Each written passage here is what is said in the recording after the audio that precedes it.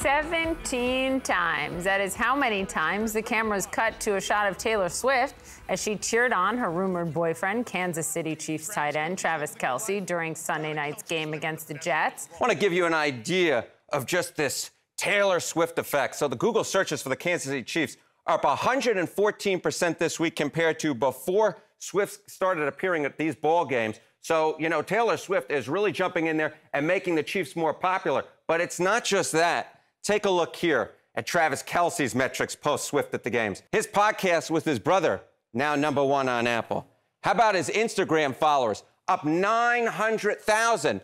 How about his jersey sales? Some moolah going in here.